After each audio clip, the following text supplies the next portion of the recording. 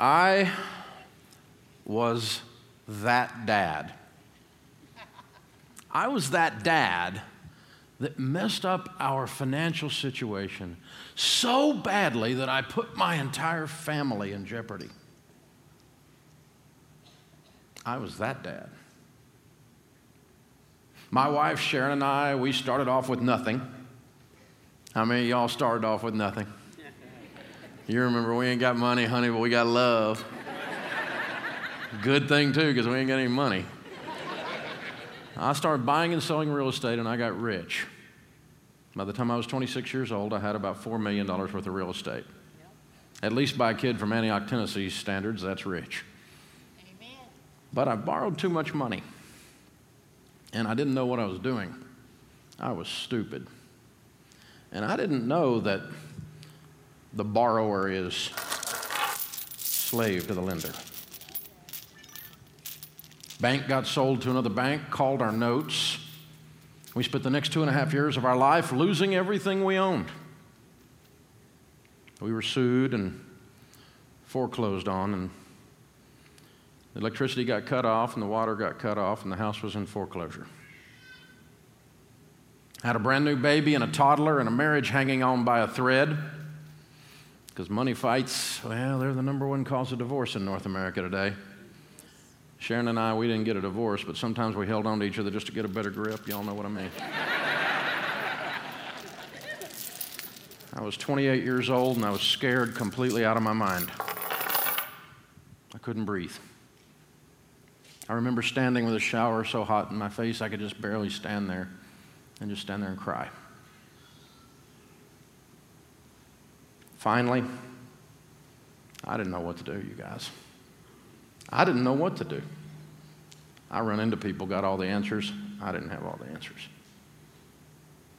And finally, September 23rd of 1988, we filed bankruptcy. I was that dad. And I was born that year. So I was born in April, and Mom and Dad filed in September.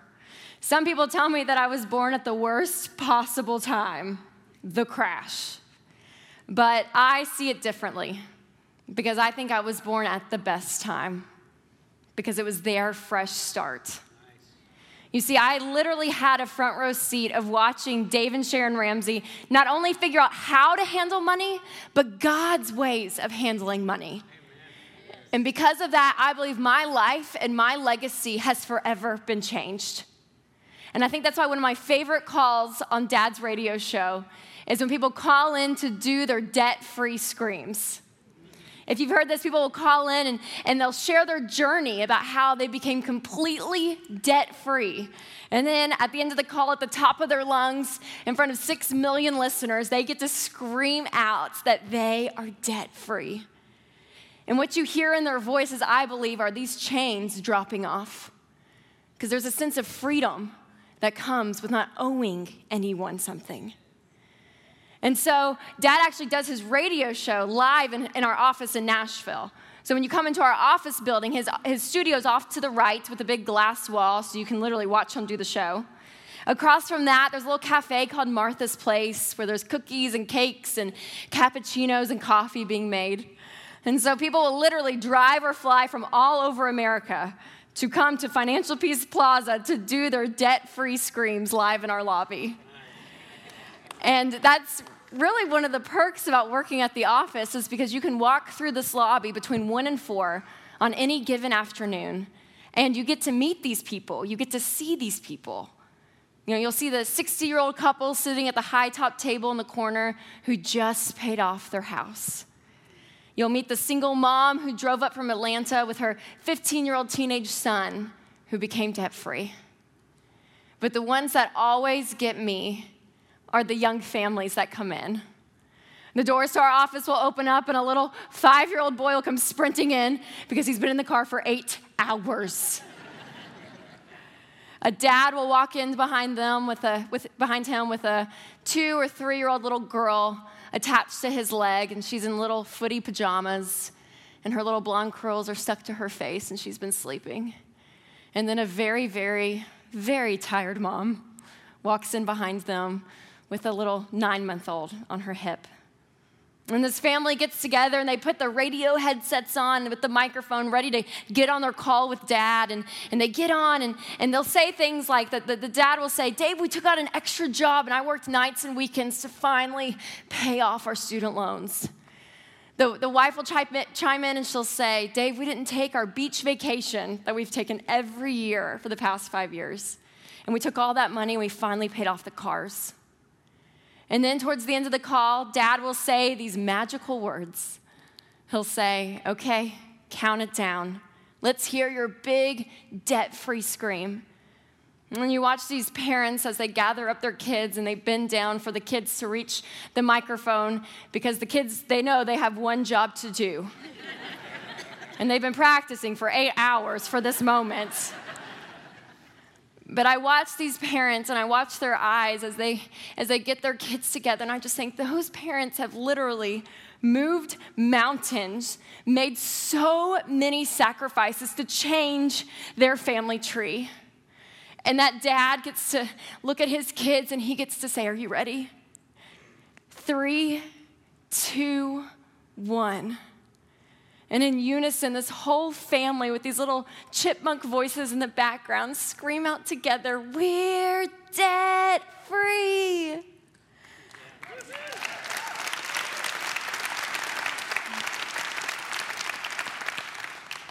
And every time I hear those calls, it just makes me cry. And I look at that family and I just cry because I think, I was that little girl.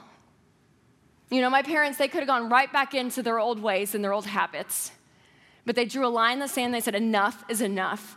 We're only doing what Scripture says to do with our money. And because of that, again, my life has changed. And I get so excited for that little girl because I know what's in store for her in the next 10, 15, 20 years of her life. Because I was that little girl.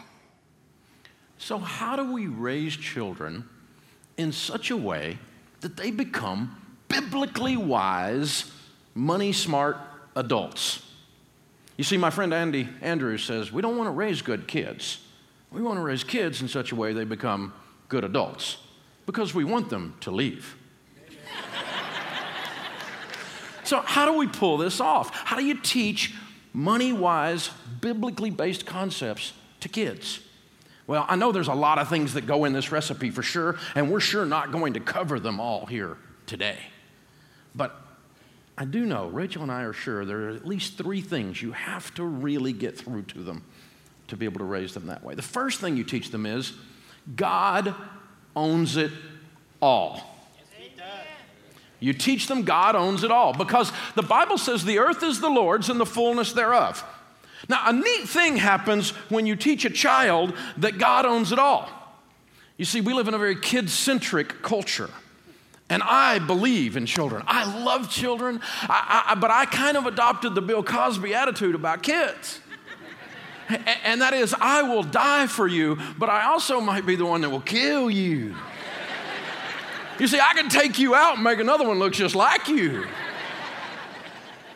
And so in a kid-centric culture, things have shifted to where we're worshiping children. We don't need to worship children. They're precious. And we'll do anything for them. But we cannot let the inmates run the asylum. So we have to teach them that God owns it all, because what that does is it takes them off the center stage. They start to learn humility immediately when that happens. Because when God owns it all, turns out the axis of the world does not run through the top of your little head. Go figure. And it changes the way you handle money when you understand God owns it all. It does for me.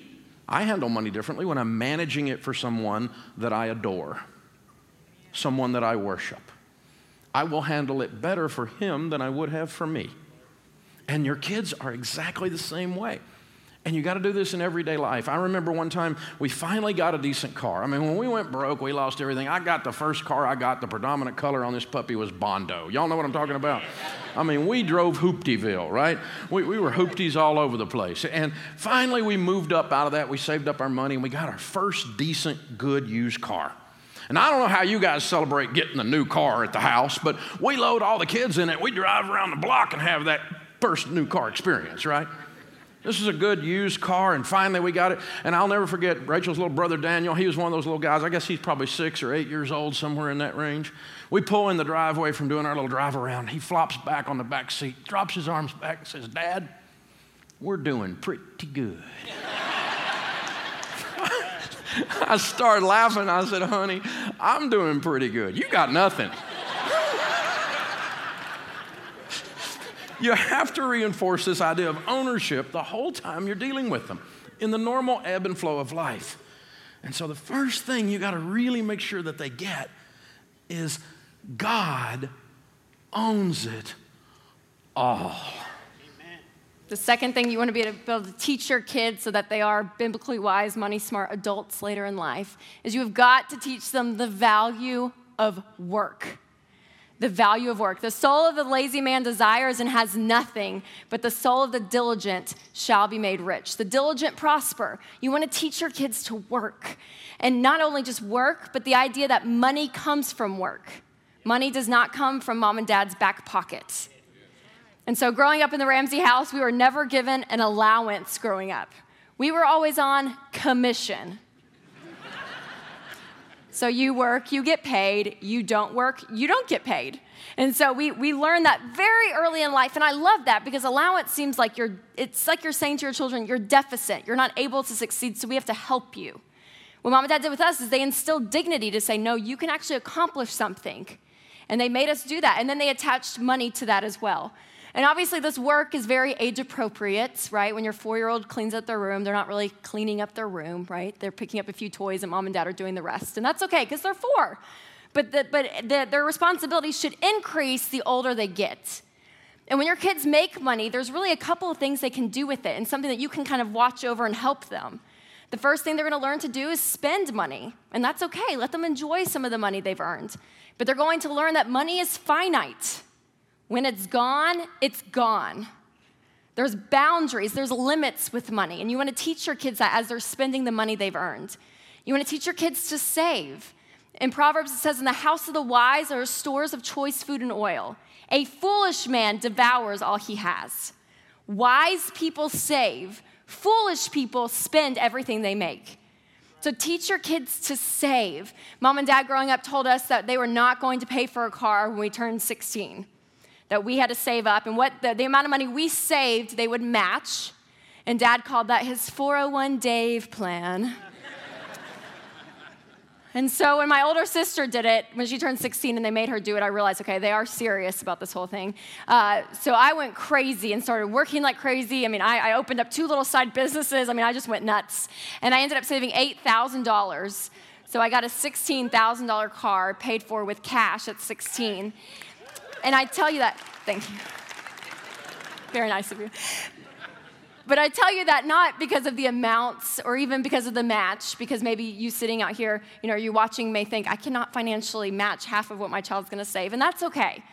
But what that did for me at 16 years old, it taught me work ethic, it taught me patience, it taught me goal setting, it taught me delayed gratification, it taught me so many things. And I'm telling you, parents, when I sat in that car at 16 years old, you better believe I drove that car much differently than my friends that were just handed cars. You take a sense of ownership in a prideful way of, yes, okay, I did this. I can manage this well. There's a sense that a prideful sense in a good way. When your kids save up and they work for something, give them that dignity.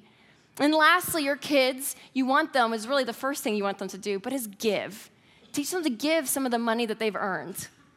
In Scripture, it says that we were made in the image of God. And God is the biggest giver of us all. So if we were made in his image, and he is a giver, we were created to be givers.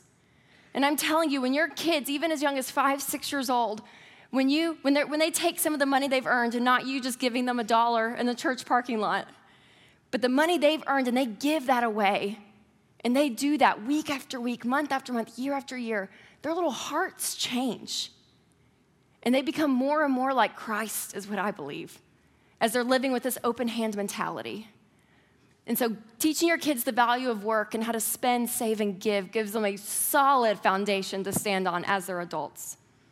So we're going to teach them God owns it all. We're going to teach them the value of work. And the third thing we want to teach them is contentment is the antidote.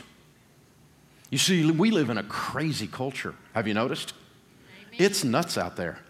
And the materialism is just run amok. Now, I'm not against having nice things. I'm against worshiping nice things. Right.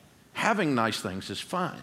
But when you spend your life worshiping at the altar of them, you have a problem with contentment. The Bible says godliness with contentment is great gain. And so when you can teach contentment to your child, you have given them the antidote. You have vaccinated them against the culture and the impact of the greatest idol that we're worshiping out there today, which is stuff. Now again, I'm not against stuff, but I am against the worship of stuff. Now contentment is an amazing thing. Content people, they don't always have the best of everything, but they make the best of everything. How many of you are like me? You had a 3-year-old child and you bought them a really nice gift for Christmas or for a birthday. They open the thing and you look up 10 minutes later and they're playing in the box.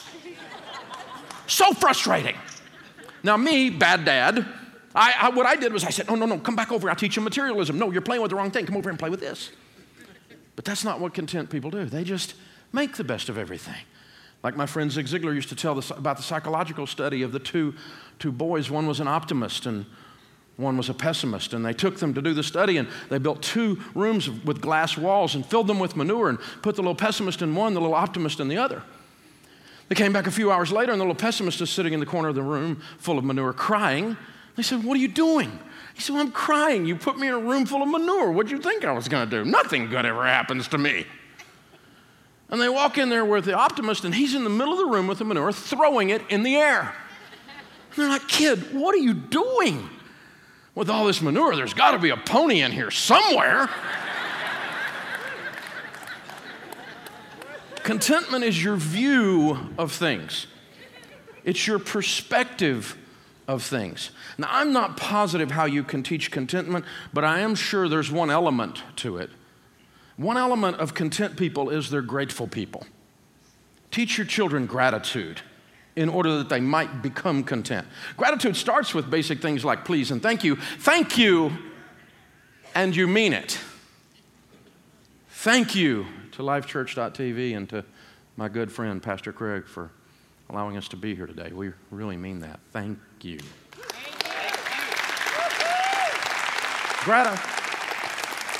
Gratitude is a huge element of contentment. And I'll tell you what an element of gratitude is. You're not grateful for things if you think you're due them, if you feel entitled. Entitled people are the opposite. They're arrogant. There's an arrogance to entitlement. I'm owed this because I'm walking the earth. That's a sense of entitlement, and that starts at childhood. You can break that by working with them and teaching them humility. Humility will give you gratefulness because you feel like, how can a kid from Antioch, Tennessee, who went completely broke, end up standing here doing this? I'm just amazed. Thank you, Lord. There's natural gratitude that comes from natural humility, from realizing your place on the planet and your place within the universe. God is God and you are not. Teach your children this. And if you want to create generosity, let me tell you what generosity does, what Rachel was talking about. It's the antidote for selfishness. Your child, when they learn to give and they learn to put others first, it shifts the selfishness bug out of them. All of this mixes together with humility and gratitude to create contentment. Generosity is a big part of that. When Rachel was a little kid, she was the one that was the most full of herself. Dobson wrote a book about her, The Strong-Willed Child. She was the one at 4 years old that would put her hands on her hips and look at you and just defy you. If she wasn't so cute, we probably would have just taken her out, you know? It was amazing.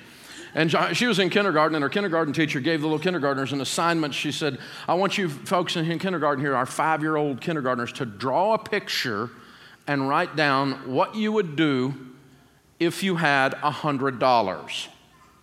Now, if you haven't had a kindergartner in a while, $100 is somewhere around 10 million.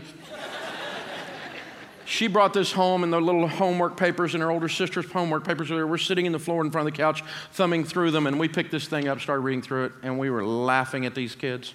Scott H. says, if I had $100, I'd want a car that changes into everything. And okay, Allison says, if I had $100, I'd buy a little dollhouse. You're right. It'd be little. Andrew L. says, if I had $100, I'd buy a swimming pool with a diving board, a football, a gun, and a bomb. Put this kid on the terrorist watch list. Anna Catherine says, if I had $100, I'd buy a house for the cat. You could get the cat. And we got to Rachel's, and we figured our little character was going to be the funniest of all the characters, because that was pretty much God setting us up. As we flipped to hers, and it caught us off guard, and we both looked up at each other, and we were both crying. As Rachel's said, if I had $100, I'd give it to the poor people. Amen. Teach your children contentment. Teach them generosity as an element of contentment. Teach them that God owns it all. Teach them the value of work and that contentment is the antidote. I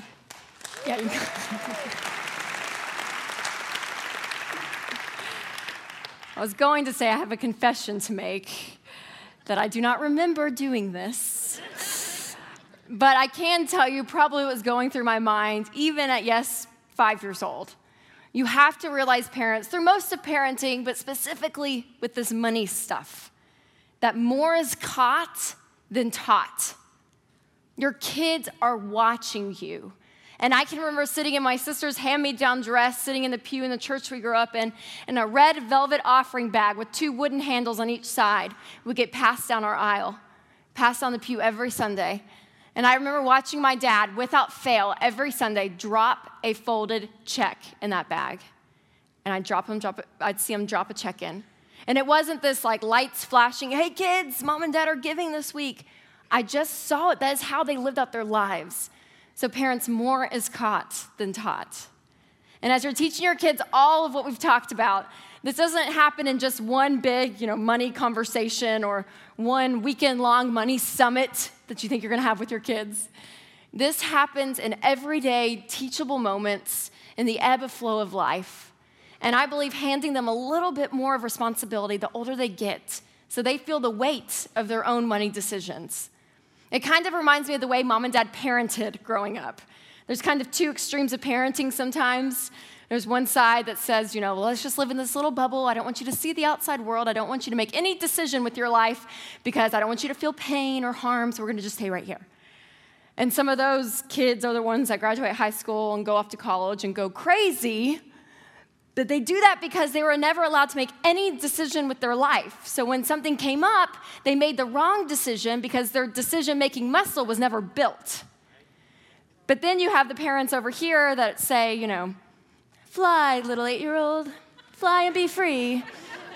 Just run around the restaurant screaming and banging your silverware. It's fine, don't worry, You're like, oh my gosh, please, parents, please discipline, right? So it's the 2 extremes, and mom and dad tried to find the middle ground. And they did this in one way through an analogy of a rope. So the idea of the rope was that we were tied to one end of the rope, and they had the other end. And depending upon how well we made decisions, how trustworthy we were, they would essentially let the rope out, and we'd have more and more freedom. But if we made a bad decision, they would pull the rope back in. I remember being in the 8th grade with some of my girlfriends, and we went to the movies. My mom dropped us off, and we decided not to see the movie, so we went across the street and got ice cream. She came back 2 hours later, couldn't find us. It was like this whole ordeal. We had a family meeting about it that night. And I remember Dad saying, Rachel, if you had called us on the payphone, because there weren't cell phones back then, right? If you had called us on the payphone, we probably would have let you go get ice cream, but you didn't. And you weren't where you said you were going to be, so now we can't trust you next time we drop you off. So we're going to have to pull the rope back in. But fast forward a few years, I was 15 years old at a high school party, and some adult beverages were being passed around. And I called my mom to have her come pick me up, and I got in the car, and she looked at me, and she said, Lots of rope, Rachel. You get lots of rope. Good decision. Good choice. So when my older sister Denise is graduating from high school and going to college, she was the first one to leave home. And if you've had your first one leave, it's a big deal, right? A big deal. So Mom made this huge meal. We sat in the dining room table. We ate on the fancy plates that you only eat on, Thanksgiving and Christmas. We had cloth napkins. It was just this very nice dinner for Denise. And we all went around the table and we were telling stories and laughing and crying. It was like she was dying or something, but she wasn't. Just moving 2.5 hours away. But towards the end of that dinner, Dad brought out a gift bag, and he pulled this out of it, a rope. And he said to Denise, gave her kind of the sweet dad going away to college speech, and told her how proud he was of her and how, him and my mom, they're not worried about her going off to college because they've been handing her a little bit of rope at a time. And now what's left of that rope doesn't reach from Nashville, Tennessee to Knoxville, Tennessee. And so now her everyday decisions are now up to her. She has the rope. And he tied different ribbons around it, symbolizing different areas of her life. So white was her purity. Purple was her spiritual walk. Orange was because she was going to the University of Tennessee. Go Vols. Red was her academics. And yellow was if she ever needed to come home. And he said, Denise, this is your passage into adulthood. And he handed her the rope. And we all just cried. We're like, Denise has the rope and she's never coming home again. Everything's changing. Now, I'm the middle child of the Ramsey family, so the neglected and abused child, of course. So the night before I went to college, we had pizza on paper plates with paper napkins. And I was going to bed, and Dad was like, oh, Rachel, you need a rope, don't you? Went to the garage and handed me this.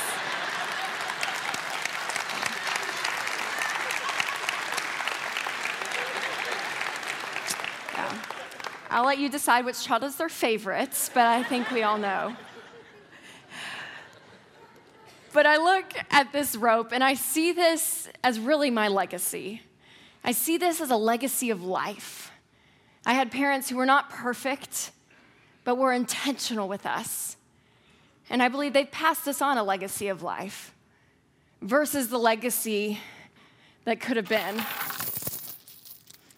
In Deuteronomy, it says, I call heaven and earth as witness today against you, that I have set before you life and death, blessing and cursing. So choose life that you and your descendants may live.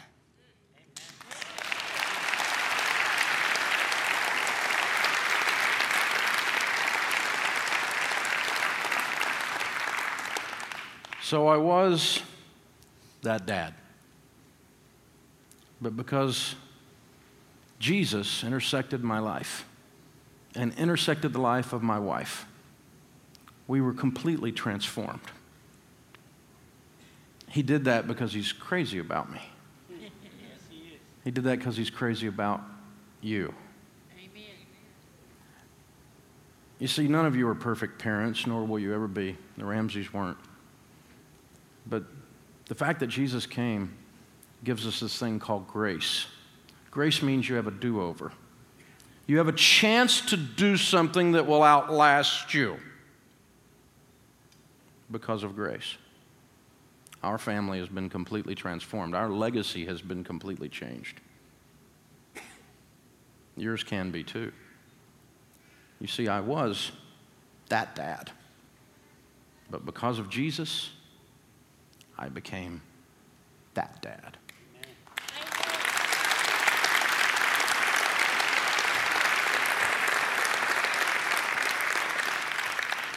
God, we thank you for the folks watching. We thank you for the folks here.